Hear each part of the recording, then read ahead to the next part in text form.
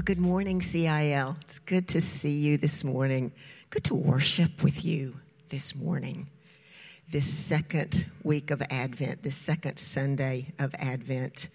I love that the church calendar doesn't just start right at Christmas, on Christmas Day, but gives us time to prepare our hearts as we get to Christmas. So last week would have been Happy New Year to you because it was the start of the new year in the church calendar. And in the second week, as the world is counting down shopping days till Christmas, we count down something different. We set our hearts differently. Advent is a time of waiting, of anticipation. And if we pay attention, we can hear the longings of our own hearts through this time. If we pay attention, we can see God's kingdom as we prepare our hearts for Christmas. You know, Fleming Rutledge, who is a pastor and a writer, says this about Advent. It's where we live our lives, the time between the incarnation of Christ, his death and resurrection that would change everything, that would inaugurate the kingdom of God on earth, and his return when all will be made new and we will live in the fullness of new creation. So in this in between, in this Advent, how do we live? How do we find peace in the time between? The text that we're going to use this morning, there's a lot of scripture. Y'all, I'm just going to warn you up front. Comes from the lectionary. The lectionary is a 3-year cycle of readings every day and on Sundays. And the beauty of it is that it takes a passage from the Old Testament and takes a psalm and takes a passage from the New Testament, from an epistle, from a letter, and a passage from the gospel. And as we read day by day and read those on Sunday, we're reminded that the whole of Scripture is the story of God's salvation.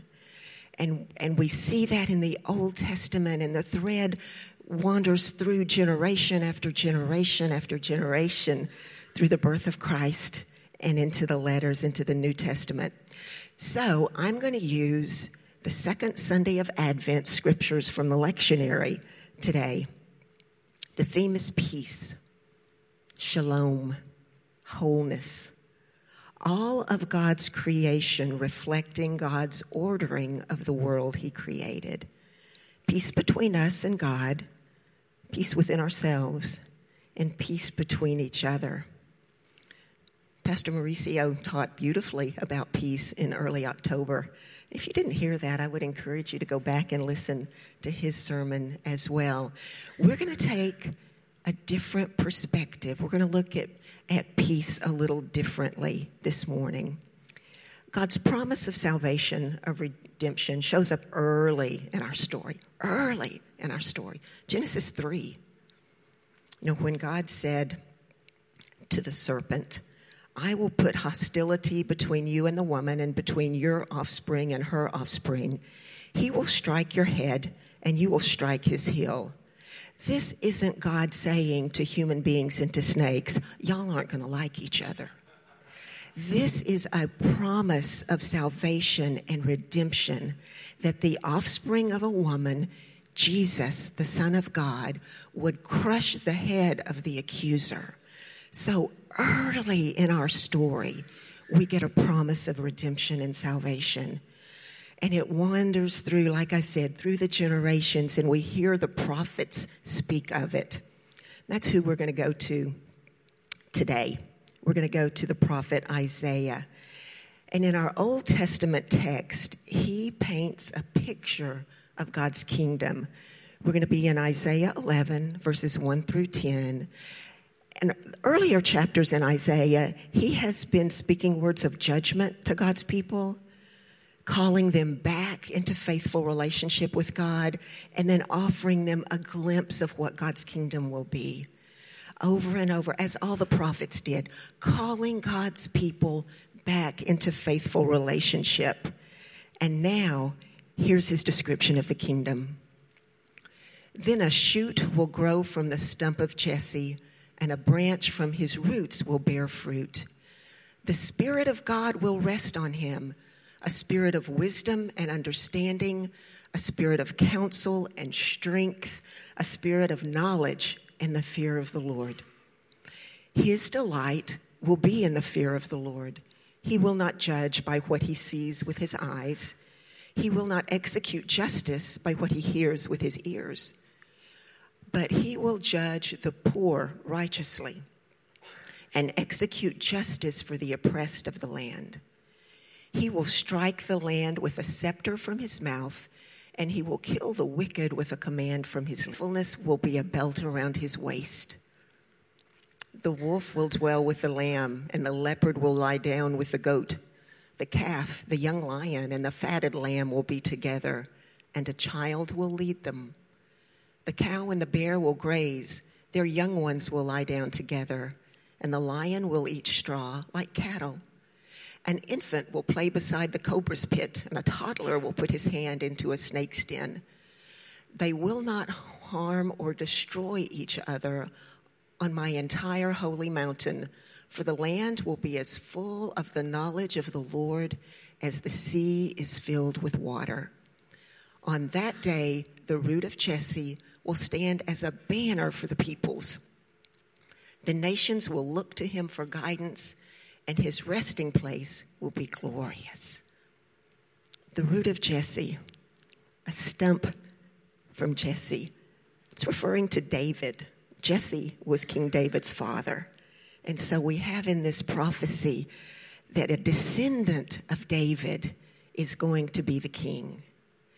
And look at how he describes the king, the character he describes. Knowledge, wisdom, counsel, strength. And immediately after that, talks about the poor and the oppressed, the people who don't have a voice in power structures will be of particular care in this kingdom. The Spirit of the Lord will rest on him. His delight will be in him. He will have the spirit of wisdom and understanding, knowledge, and the fear of the Lord. He will not judge by what he sees with his eyes. He will not execute justice by what he hears with his ears. This king doesn't judge on appearance, by what surface things are. And he doesn't judge by what he hears other people saying. But from the righteousness and the faithfulness of God, he will lead his people. I think it's interesting in here that he says, he will strike the land with a scepter from his mouth and will kill the wicked with a command from his lips. Evil will be taken care of, not with conventional weapons, but by the word of the Lord and his breath. That will change things. That will change the world. The way we expect the world to work is turned upside down in this kingdom. Even this description of animals that we consider predators, right, will live with the prey. There will be no more murder. There will be no more harming each other. In fact, he says, none will harm or destroy another, for the land will be as full of the knowledge of the Lord as the sea is filled with the earth. This kingdom that Isaiah is talking about has been inaugurated.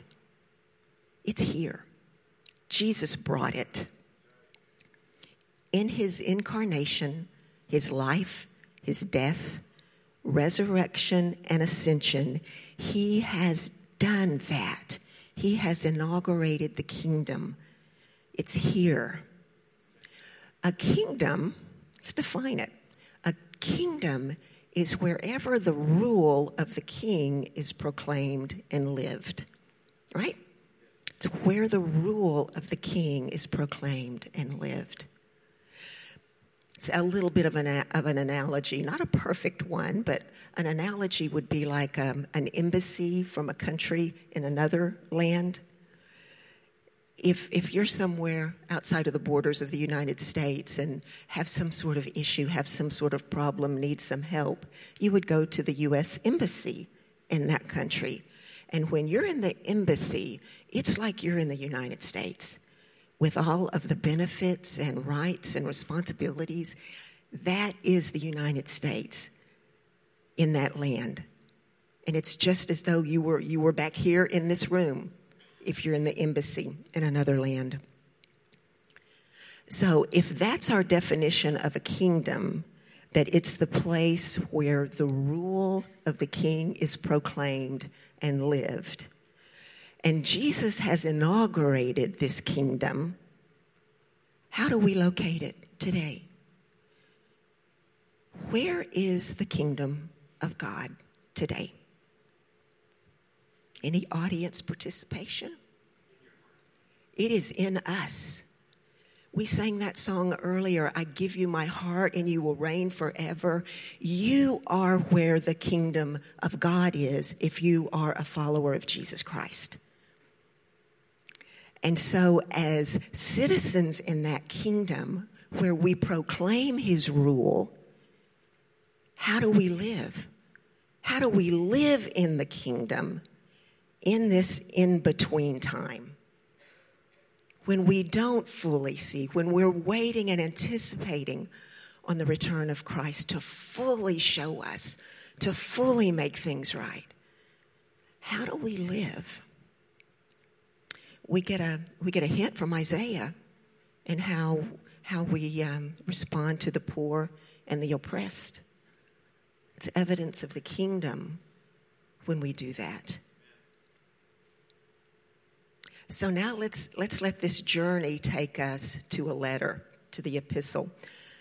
It's written by Paul to the church in Rome, the church of Romans.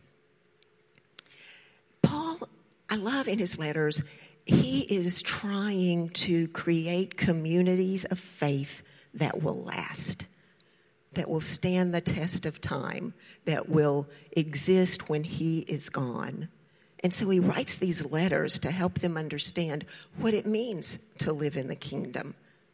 And here's what he said in Romans 15, 4 through 13.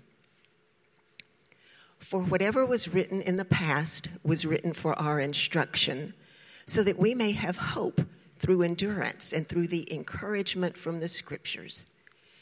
Now may the God who gives endurance and encouragement grant you to live in harmony with one another according to Christ Jesus, so that you may glorify the God and Father of our Lord Jesus Christ with one mind and one voice. Therefore, welcome one another, just as Christ also welcomed you to the glory of God. For I say that Christ became a servant of the circumcised on behalf of God's truth, to confirm the promises to the fathers, and so that Gentiles may glorify God for his mercy. As it is written, therefore I will praise you among the Gentiles, and I will sing praise to your name. Again it says, rejoice, you Gentiles, with his people. And again, praise the Lord, all you Gentiles. Let all the peoples praise him. And again, Isaiah says, the root of Jesse will appear, the one who rises to rule the Gentiles. The Gentiles will hope in him. Now may the God of hope fill you with all joy and peace as you believe, so that you may overflow with hope by the power of the Holy Spirit. Paul's telling us how to live in the kingdom right now. And he's talking to believers, to the body of Christ, to the church. And what he's saying is that we live in peace with each other. That Gentiles, and this is a multi-ethnic group of people. If you were not Jewish, you were Gentile. And so the Gentiles, we are recipients of the promise made to Abraham that all the peoples on the earth will be blessed by you. this multi-ethnic people redeemed by Jesus, the Prince of Peace, are called to live in peace with each other. I think it's interesting that Paul over and over quotes the prophets when he's talking about the Gentiles praising the Lord, the Gentiles being part of this family of God. That's us. And what he says to us is that we live in peace with each other. And so the challenge to us today, I think, is to think about the ways that we within the body have separated ourselves from each other and the things that have broken our peace and the ways that we don't walk in harmony with each other.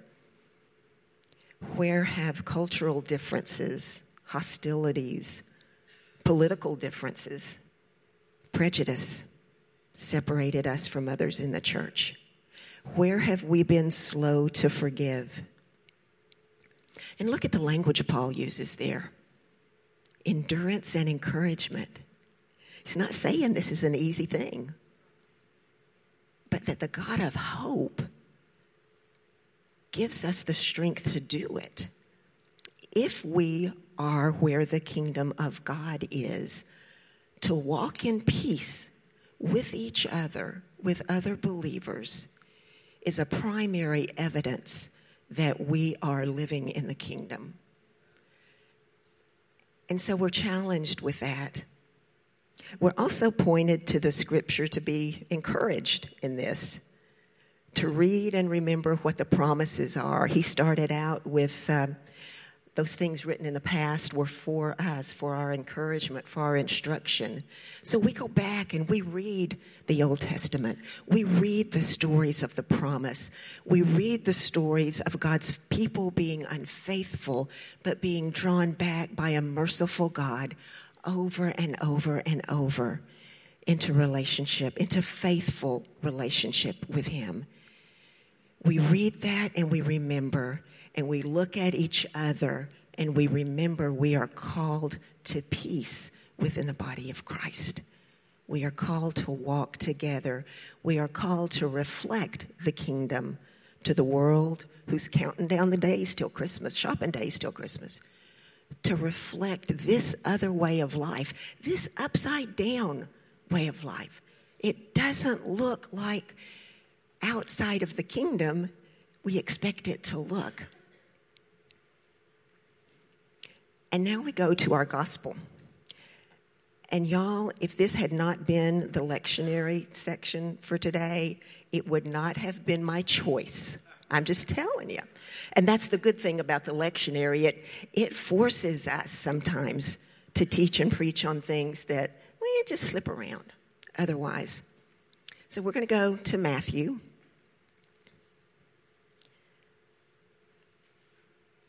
Do we have it there? To chapter 3, verse 1. We're going to John the Baptist. Not John the Baptist, the sweet little baby in Elizabeth who leaps with joy when Mary shows up. We like that John the Baptist on Christmas Eve, kind of around there, right? But to fully appreciate Christmas, the incarnation of Christ, we need to talk about John the Baptist, the man. In those days, John the Baptist came, preaching in the wilderness of Judea and saying, "Repent, because the kingdom of heaven has come near. For he is the one spoken of through the prophet Isaiah, who said, 'A voice of one crying out in the wilderness, prepare the way for the Lord, make his path straight.' Now John had a camel hair garment with a leather belt around his waist, and his food was locusts and wild honey. Then people from Jerusalem, all Judea, and all the vicinity of the Jordan were going out to him, and they were baptized by him in the Jordan River, confessing their sins. When he saw many of the Pharisees and Sadducees coming to his baptism, he said to them, 'Brood of vipers, who warned you to flee from the coming wrath? Therefore, produce fruit consistent with repentance. And don't presume to say to yourselves, We have Abraham as our father. For I tell you that God is able to raise up children for Abraham from these stones. The axe is already at the root of the trees. Therefore, every tree that doesn't produce good fruit will be cut down and thrown into the fire. I baptize you with water for repentance, but the one who is coming after me is more powerful than I. I am not worthy to remove his sandals. He himself will baptize you with the Holy Spirit and fire. His winnowing shovel is in his hand, and he will clear his threshing floor and gather his wheat into the barn. But the chaff he will burn with fire that never goes out. Merry Christmas. But John's voice is important. We have to hear that today on this Sunday of peace, because peace comes through repentance.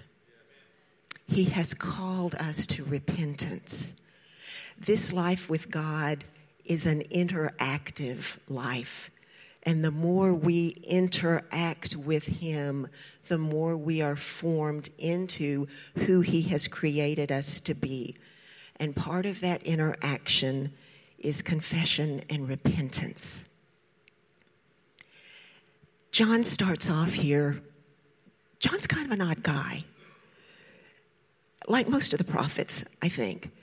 It just tells us in those days, he's coming from the wilderness, which is where prophets would spend time. He comes from the wilderness, and he's baptizing people into repentance, into a confession of their sin. We don't have any idea what he said. But did you see the description of how many? I mean, all the people of Jerusalem, all the people of Judea, all the people of the region of the Jordan. Something he was saying was touching them. That need for repentance, that need for confession struck a deep chord. And he was baptizing. He was welcoming them and baptizing them. And he doesn't get harsh until the church folk show up. The religious leaders, the people who knew all the rules, they made a lot of the rules that they were having other people follow. And it says they came to his baptism. Something drew them there. Were they coming to be baptized as well? Was it perhaps, let's just add this on. We see the response. Was it a draw in their hearts? But John is really, really straightforward with them and calls them to repentance, to bear fruit of repentance. And he uses language that makes it clear that those things that are not fruitful, that are not fruit of repentance will not last. He uses language like the chaff burning in eternal fire. Those things that are not of the kingdom of God will not last. And if we are attached to them and guided by them and love them, we need to repent. We are called to repentance. The peace of God comes when we turn to him, confess our sin, repent. We change our minds about the choices we've made. And we do differently from that point on. I quoted Fleming Rutledge a minute ago. I'm going to say something else that she wrote. Every step we take in this world is a step toward either darkness or light. Every harsh word, every mean act, every vengeful thought is part of the works of darkness. Every act of forgiveness, every small act of charity, every temptation resisted is a piece of the armor of light. She also wrote, the whole structure of the gospel is founded and built upon the lordship of the crucified, risen, victorious Christ, who is able to make his servants stand and not fall. In the same way that John said to the church folks, you can't just add this to the rules. It can't just be something else you add on to your everyday normal American Christian life. To embrace the coming King requires repentance, and that will bring a whole new orientation toward the world. The working out of God's purposes in our lives takes the entirety of our lives. And so this is a process as the Holy Spirit shines light into us and we see those places that we had not wanted to admit to or look at or acknowledge that need to be offered up to God, to be confessed and repented of. We do that because we're living in the kingdom. And for those of us in the kingdom, the gospel makes us to stand and not fall, to be able to do that. Our repentance is our participation in the work of God in us. Our repentance opens the door to God's peace. So where is the message of peace in this? In Isaiah, in the letter to the Romans, into John the Baptist facing off with the religious. It's in the crucified, risen, victorious Christ. That is where our peace is. It is in the Father who so loves you. It's in the Holy Spirit who abides in you, who is your encouragement and your comfort. And peace is to be lived out in the kingdom of God where you stand until Jesus comes again. Blessed are the peacemakers, for they shall be called the children of God.